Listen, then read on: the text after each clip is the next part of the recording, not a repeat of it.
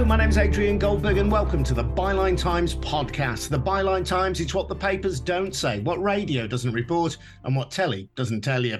This time, reaction to comments by Foreign Secretary James Cleverly, who said that football supporters heading to Qatar for the Men's Football World Cup should be respectful to the host nation and be willing to make compromises. But how can you respect a nation which has built a tournament off the back of exploited migrant workers and where people who are LGBT have to compromise their core identity? Cleverly was himself reacting to a protest by Peter Tatchell in Qatar, in which the celebrated activist held up a banner outside the National Museum in Doha, which read, "Qatar arrests, jails and subjects LGBTs to conversion." Tatchell later released a statement saying there can be no normal sporting relations with an abnormal regime like Qatar. It is homophobic, sexist, and a racist dictatorship. Qatar, he said, cannot be allowed to sports wash its reputation. It is using the World Cup to enhance its international image. We must ensure that the tyrant regime in Doha does not score a PR victory. And Australia's footballers have released a video urging Qatar to legalise same-sex marriage, and they've criticised the exploitation of migrant workers during the construction of World Cup stadiums, saying this cannot be ignored. We have learned that the decision to host the World Cup in Qatar has resulted in the suffering and in the harm of countless of our fellow workers. These migrant workers who have suffered are not just numbers. Like the migrants that have shaped our country and our football, they possess the same courage and determination to build a better life. As players, we fully support the rights of the LGBTI plus people. But in Qatar, people are not free to love the person that they choose. Addressing these issues is not easy, and we do not have all the answers. We stand with FIFPro, the Building and Woodworkers International, and the International Trade Union Confederation, seeking to embed reforms and establish a lasting legacy in Qatar. This must include establishing a migrant resource centre, effective remedy for those who have been denied their rights, and the decriminalisation of all same-sex relationships. These are the basic rights that should be afforded to all and will ensure continued progress in Qatar. This is how we can ensure a legacy that goes well beyond the final whistle of the 2022 FIFA World Cup. Ahead of the Rainbow Laces weekend, when English football celebrates LGBT inclusion, we'll be hearing from Felix Jakens from Amnesty International and Sarah Robinson, a member of Proud Baggies, comprised of LGBT supporters from Championship team West Bromwich Albion, my club as it happens. First, though, just a reminder that the Byline Times podcast is funded by subscriptions to the Byline Times, our must-read monthly newspaper, which has exclusive content that you can't read anywhere else. We can report without fear or favour because there's no billionaire or shadowy oligarch telling us what to say. Our funding comes from ordinary subscribers, people like you, so please subscribe to the Byline Times if you can. You get full details over at bylinetimes.com. Subscriptions start from as little as £3 a month. Full details, as I say, at bylinetimes.com. And if you've already taken out a subscription, thank you. Felix, I want to talk in detail about the LGBT issue, but let's talk about migrant workers. We're talking about a situation here in which many people have died building the stadiums, which we will be watching in the World Cup. Yeah, thanks, Adrian. So we know that Amnesty International know that around 6,000 people have died since Qatar was awarded the World Cup. So that's 6,000 migrant workers died in the country since Qatar was awarded the World Cup. Now, the exact cause of those deaths is extremely unclear, and that's due in large part to the deliberate obfuscation by the Qatari authorities about actually revealing the causes of those deaths. But we know that an enormous number of them are likely to have been caused by labouring under the hot sun for 14 hours a day, extremely unsafe conditions on building sites, and a whole host of other things. So, Qatar got awarded this World Cup 12 years ago, and they've been in full building mode ever since. And it's only been in the last sort of couple of years that they've started to actually reform what they call the kafala system, which is essentially a system of indentured labour, in which these migrant workers have been subjected to, which involves things like, illegal recruitment fees, so between $1,000 and $3,000 just to come and take up a job in Qatar. Extremely crowded, unsanitary accommodation, so 12 people, 12 men being crowded into a single room, 50 men using one toilet, and then virtually no health and safety, in place in any way. No minimum wage, no ability to leave your job without the permission of your employer, no ability to leave the country without your employer agreeing it. And that's only been very mildly reformed in the last 2 years. So there's been, there's a 10-year period where migrant workers were coming and working often for very little money in these extremely unsafe conditions. We know that many thousands of them have died in the process. So yeah, it's an extremely serious issue. We have to say that there have been some improvements. They have made some steps forward in terms of how they protect migrant workers. There is now a minimum wage. They have brought in they're not unions, but they brought in kind of employer-led committees where workers can raise concerns. But yeah, I mean, there's still an extremely long way to go. And given that the World Cup is only about 3 weeks away, it doesn't seem like progress is going to go far enough. So what Amnesty and our partners are calling for is for FIFA and the Qatari authorities to establish a compensation fund, £350 million. They're standing to make £6 billion profit from the World Cup. So to set that money aside to compensate the families of the migrant workers who have lost their lives in delivering this World Cup. Yeah, I've seen a figure of 5,927 deaths of migrant workers between 2011 and 2020. Those were workers from India, Bangladesh, Nepal, and Sri Lanka. And there were also 824 Pakistani workers who had died in Qatar, according to the Pakistani embassy, between 2010 and 2020. So we're actually getting towards 6,500 workers who have died. That was on infrastructure projects in Qatar. But really, since 2011 anyway, when they were awarded the World Cup has been the primary infrastructure project in Qatar itself.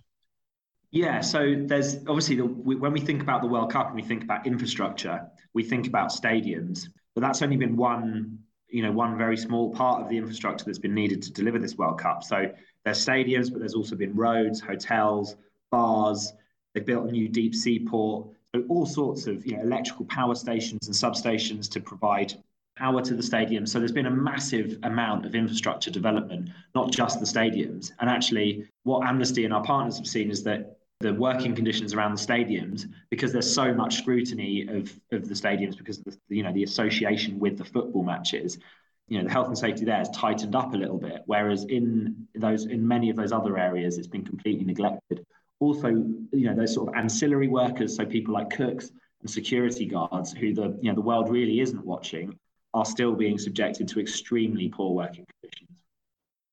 Sarah, then we have this LGBT issue, and I just think it's very apt in a weekend when English football is celebrating rainbow laces. People may criticise that in some regards and question how sincere football clubs are about that. But it is an initiative. Players will wear rainbow laces. There will be pro-LGBT messages on boards up and down the country inside stadiums.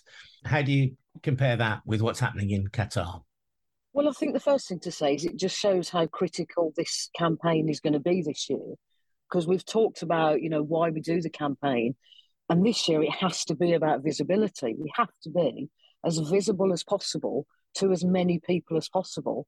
And we will use the World Cup as a sort of thing to say, look, this is why we need to be, excuse the pun, out there and be visible, because the World Cup is, what's happening over there to fans that may decide to travel or what potentially could happen is terrifying. And I don't think there's a full understanding across the board of what could actually happen to LGBTQ football supporters if they choose to travel. So I think while a lot of people over here look at rainbow laces, in some ways, the way that they now look at taking the knee and say, oh, yeah, okay, is it running its course? Are people taking any notice? Absolutely, yes, they are. And they have to. And this World Cup shows why it's more important than ever this year, I think. What's your understanding of what would happen if people were out as gay people in Qatar? Well, I mean, obviously the law over there states that there's the death penalty. The ultimate punishment there for being gay is the death penalty. Certainly arrest and harassment.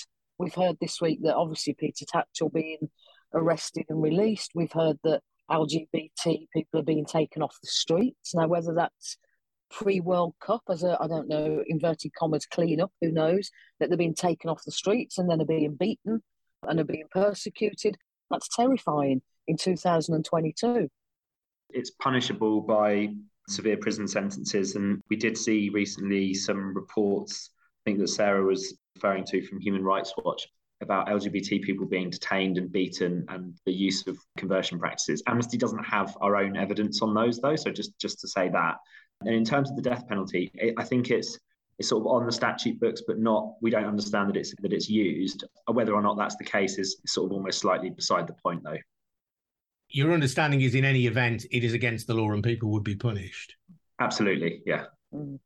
Sarah, people might say there's a degree of hypocrisy about this, though, from the West or from English football. You know, we've had, I think, one out gay men's footballer, Jake Daniels at Blackpool, and he is the first professional footballer to say they are gay since Justin Fashanu in the 1980s. And Fashanu only came out after he had finished his football career, if I remember correctly. So how comfortable are people to express their sexuality in men's football? Well, I think it's a bigger picture for me, because whether they're comfortable or not is to do with the current climate, which, as we know, is becoming a lot more hostile to anybody, not just the LGBTQ community. Any minority community at the moment is coming under more and more scrutiny. But the bigger picture for me would be that if a footballer wanted to come out in this country, they absolutely could, without fear of legal retribution. Okay, they might get some abuse from the fans. That's what we're there to try and stamp out. But the point for me is they absolutely can come out and they can feel safe and they can feel comfortable in doing that. So it doesn't feel like hypocrisy to me. We can do that legally. We can have players that can come out if they want to. And just to say, there is a Scottish player as well now, Xander Murray. Xander Murray said that he was inspired by Josh Carvalho coming out, the Australian footballer. So there are more and more players coming out, but the point is they can come out without fear of legal retribution. Felix, I read an article in Middle East Eye by Crystal Ennis, who is an academic at the University of Leiden in Holland. And she wasn't excusing the abuse of migrant workers. The headline, which includes a quote from her article, is that migrant worker abuse shames the whole world, not just Qatar. So she makes the point that in Holland, where she lives, there have been examples of migrant workers having been exploited and abused, as I'm sure there have been as well in the UK, and that to, as it were, scapegoat Qatar in this way is to be guilty of Orientalism, a very particular Western world view of how people in the East and the Middle East should be and how they should behave. It's a very interesting position to take. And there's a few things that I'd say about that. So first of all, exploitation of workers, particularly migrant workers, happens all over the world. I don't think there's many countries that can say there absolutely no, that doesn't take place. I think what we have to bear in mind here, and actually what's really important in Qatar, is two things. So firstly, Qatar, when they were awarded the World Cup by FIFA, who are the international governing body of football, made a decision that this could go ahead in a country that had zero infrastructure to deliver a World Cup. So everything had to be built from scratch. This isn't like holding a World Cup in the UK where we've got all of the stadiums and all of the hotels and restaurants that you need. No, this all had to be built from scratch. And at that time, Qatar had a system of effectively indentured labour, more or less akin to almost to slavery. Individuals unable to change jobs without their employer's permission, unable to leave the country. When they arrived, their passports were confiscated, routine denial of wages, extremely low wages, zero health and safety. So condition for migrant workers, absolutely appalling. And FIFA, as the international governing body of football, decided that Qatar was a responsible place to award the World Cup to, knowing that these stadiums were going to be needed to be built by migrant workers. So the failure to anticipate the mass violations of human rights that were going to be, inevitable in the delivery of this World Cup, that speaks volumes, and that stands aside from any criticism that you can make of any country. That's directly related to the delivery of this World Cup. What I think is also really important to point out is that when we look at who is being exploited in Qatar, it's absolutely not the white Western expatriate community that are working in Qatar. Now, for many people, Qatar and other countries in the Middle East, if you're, an oil worker, you're a teacher, you're a lawyer, you can go out and make your fortune in the Middle East. White Westerners get paid thousands of pounds a month, tax-free, to come and do all sorts of jobs in the Middle East. Whereas the people that are being exploited in Qatar and having their rights violated are exclusively coming from the Indian subcontinent and sub-Saharan Africa, people coming from situations of extreme poverty who are being exploited because of the fact that they have zero power, they have zero financial resources, and they have zero recourse when their rights are being violated. So whataboutery and talking about the situation of exploitation for migrant workers in other countries is really quite unhelpful when we know that thousands of people have died in Qatar. Millions and millions of pounds worth of unpaid wages are outstanding for many of these workers. And there are still enormous categories of workers in Qatar. For example, domestic workers, the exploitation and abuse of whom is going on behind closed doors. They're people working in the homes of Qataris. Amnesty and others have documented consistently people working for months on end without a single day off, 14 hours a day, and also suffering sort of serious physical and sexual abuse. So, this is a situation where there is extreme widespread migrant rights abuses taking place, which is something that we know happens all over the world. And we're not singling out Qatar for any reason other than the fact that FIFA decided to host the World Cup there. And as a consequence of that, enormous numbers of people have gone to Qatar, and enormous numbers of those people have had their human rights violated. Yeah, Crystal Ennis in this article says that exploitation under temporary migration regimes is far from exceptional and should be understood as structural. Certainly we should highlight exploitation and be enraged about abuse, but this should not be exoticized as something uniquely Qatari. But your point is that you're not saying it's uniquely Qatari, but the World Cup is a unique institution, and this is a one-off event. And this has exacerbated what are no doubt structural problems in terms of employment practices around the world. Yeah, so Amnesty is critical of worker exploitation wherever it takes place. And these types of practice, things similar to the kafala system in Qatar, exist in other countries in the Middle East. They exist in Saudi Arabia, they exist in the UAE. This isn't unique to Qatar. What we're talking about, though, is the decision, particularly of FIFA, to award a World Cup to a country that had a system effectively of indentured labour, no minimum wage, no ability to form a union, no ability to leave your job without your employers say so. So now that FIFA have made that decision, Qatar have then made that decision and exploited those workers' rights. And we think it's only fair that retribution is made to them.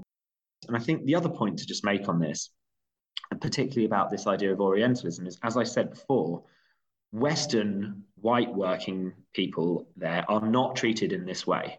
So, there was a story recently about a Scottish man working on an oil rig who gets paid $11,000 a month to do that job.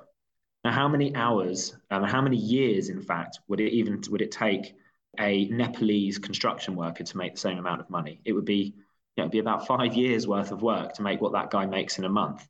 So let's not pretend that there isn't a division within Qatar itself about who is paid good money and who is treated extremely poorly. Sarah, this is a Muslim country. Countries which are devoutly Muslim very often do have restrictive legal frameworks in relation to LGBT people. How do we manage that, given that FIFA, in taking the World Cup to different countries and different parts of the world, will perhaps inevitably take it to countries that don't share a more liberal view about LGBT rights? Well, I think there's a couple of things to say there. I mean, the one is, and we touched on this with the Commonwealth Games earlier this year with Tom Daley, is that do we want to be taking major tournaments to countries that have poor human rights records, poor LGBT rights, sexist environments? Do we want to be taking major tournaments to those countries anyway? Should there be a minimum standard that says you have to tick this, and this box before we'll even consider bringing our tournament to you? Now, you can't discriminate on the fact that just because it's a Muslim country. That's not how it works. It works on, let's look at the bigger picture, let's look at the human rights, let's look at women's rights, let's look at LGBT rights. So I think that's the first thing to say. The second thing to say for me is, I mean, I go to the football every single week. I go as a football supporter. I go to watch football. I don't wish this to sound flippant, but I don't go to be gay. I go to watch the football. And the England supporters, Wales supporters, any supporters that are going to watch this World Cup in Qatar are going because they want to watch the football. So where does this argument come from about, oh, well, don't come over here and be gay? Well, do you understand what I'm saying? There isn't going to be an open sort of anything going on other than watching football. That's why we're going. And straight away, there's this assumption that people will go, gay men or lesbians will go to watch the World Cup, and they're going to be doing things other than watching the football. No, they're not. They're going to support the football. But I suppose the point is that were you to kiss a girlfriend in public in Qatar, in Doha, let's say, you would face the full force of the law. If you did that in Birmingham, I saw two, I think, gay guys kissing in the middle of Manchester yesterday, and that was just something that happened on the street and nobody really bothered. I suppose that's the point, isn't it? You go there as a football fan, you want to follow your country, but in expressing your identity in other ways, you might fall foul of the law. But your identity in going to Qatar is going as, for example, an England fan or going as a Wales fan. That's your identity. When we go to the football, ultimately the first thing we are football supporters, and that's why people are going. And I know people that support Wales. This is the first time Wales have been in a major tournament since I don't know when, and they won't go to the World Cup. So that, this would be their only opportunity to go to a World Cup to support their team, and they don't feel safe enough to go. Now, all they want to do is go and watch the football. I understand what you're saying about, if you like, public displays of affection. And I think there is an argument for just being respectful of where you are, whether that's in Qatar, whether that's in Morrison's car park, whether that's outside the Albion ground. There's always an argument for me for a bit of public decency. But we shouldn't be having it hanging over us that if we do anything, that there's a chance of being arrested and beaten. Absolutely not. That shouldn't be the case wherever we are.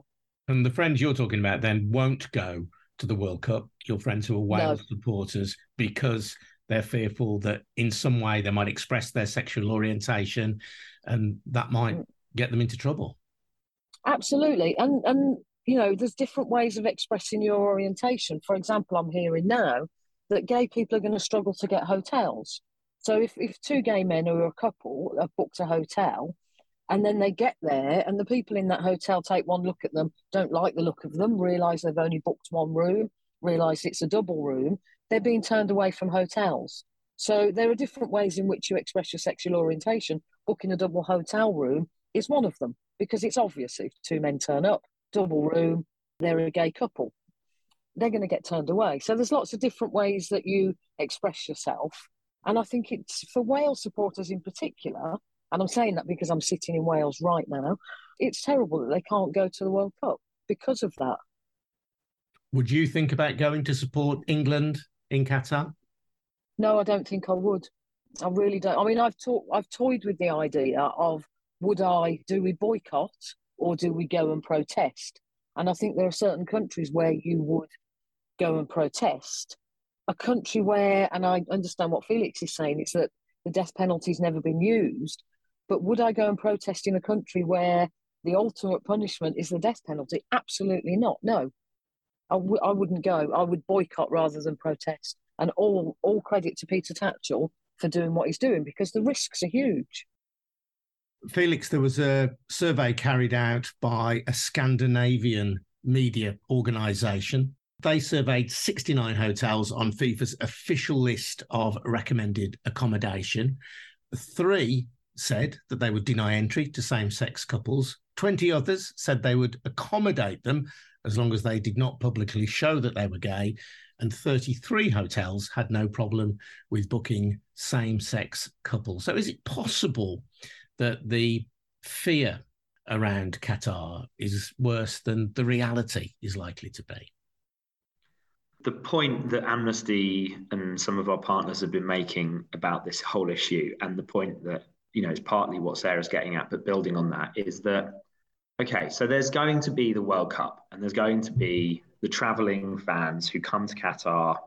And, you know, the Qatari authorities have already had plenty of bad publicity about their record on LGBT rights, on workers' rights, you know, on all sorts of different things. And they're not going to want to be in a situation where they're arresting lots of gay people who are visiting the country, because it's just further bad PR, right? They've spent a lot of money on this World Cup. They want it to be, you know, they want it to go off. They want it to have that good PR. This is a massive sports washing moment for Qatar. You know, it's parading itself on the world stage as a major player internationally. So I think the issue for fans, and I wouldn't question anything that Sarah said about the fear that LGBT fans traveling will have, and I think those fears are right. But I think that they're only one fairly small part of this picture, because, you know, the much bigger issue here is for the LGBT people who live in Qatar, who are it's illegal for them to express their own identity. And, you know, for those people, once the World Cup rolls out of town and that scrutiny kind of comes off Qatar, what does life go back to being like for them? And again, this is something which I think it's really important that we talk about, in exactly the same way as the migrant worker issue, is that, yeah, the Qataris are probably going to do all they can during the actual World Cup period itself to try and dampen down as much as possible these issues and to appear open and welcoming. But what's the situation going to be like once the scrutiny of the World Cup is gone? And I know Nasser Al Khater, who's the guy that's in charge of the World Cup, was recently asked a question by a journalist whether, you know, what would happen if the two of them were to walk down the street together holding hands. And he said, well, no one would bother us. And that's fine if you're someone that's on the chair of the executive committee for delivering the World Cup. But if you're an ordinary Qatari who's gay and wants to walk down the street holding the hand of your partner, it's going to be a very different story. You're likely to face arrest, beating, and time in prison just for expressing your sexual identity. So the travelling fans are a really important part of this conversation. But I think the ordinary Qataris who are going to be left behind after the World Cup is finished is who we should be really talking about. I should say that FIFA's, this is a grand name, FIFA's Supreme Committee for Delivery and Legacy has said, re the hotels. They will ensure that the hotels mentioned, the three that said they would turn away same-sex couples, they will ensure that the hotels mentioned are once again made aware of our strict requirements in relation to welcoming guests in a non-discriminatory manner. We shall see. One final thought. This is ultimately about sports washing, isn't it? Yeah, I mean, it's the ultimate sports washing goal, right? The World Cup. It's, you know, alongside the Olympics, it's the most prestigious international sporting event there is. I don't think anything is more watched on TV than the World Cup. So it's a huge kind of coup for Qatar. And yeah, they're going to want to be showing themselves off to the world as this modern, outward-looking state.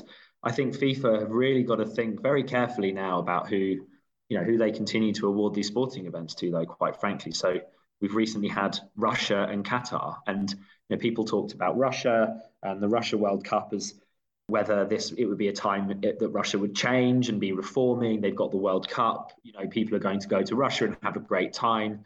And look where we are with Russia and its human rights record.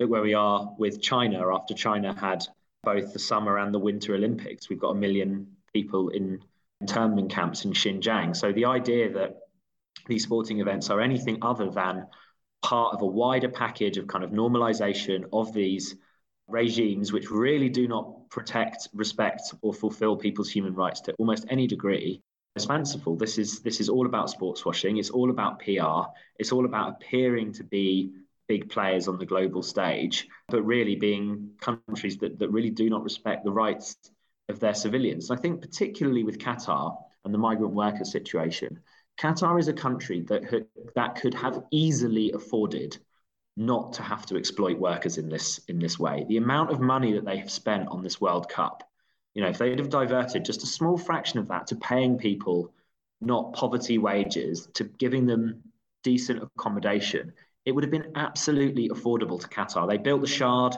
you know, they're holding the World Cup. They have got money to burn, and yet they chose still to utterly disregard the human rights of the people that have come to deliver that for them and to sort of win them that sports washing crown. So it's a very difficult thing, and it's something that FIFA and these big international sporting bodies really need to come to terms with, I think. Felix, thank you very much for your time. Felix Jakens from Amnesty International. Thanks also to Sarah Robinson from Proud Baggies. I'm Adrian Goldberg. This has been the Byline Times podcast. If you want to support our work, then please take out a subscription to the Byline Times to get full details of how to subscribe to our brilliant monthly newspaper over at our website, bylinetimes.com. Bye now.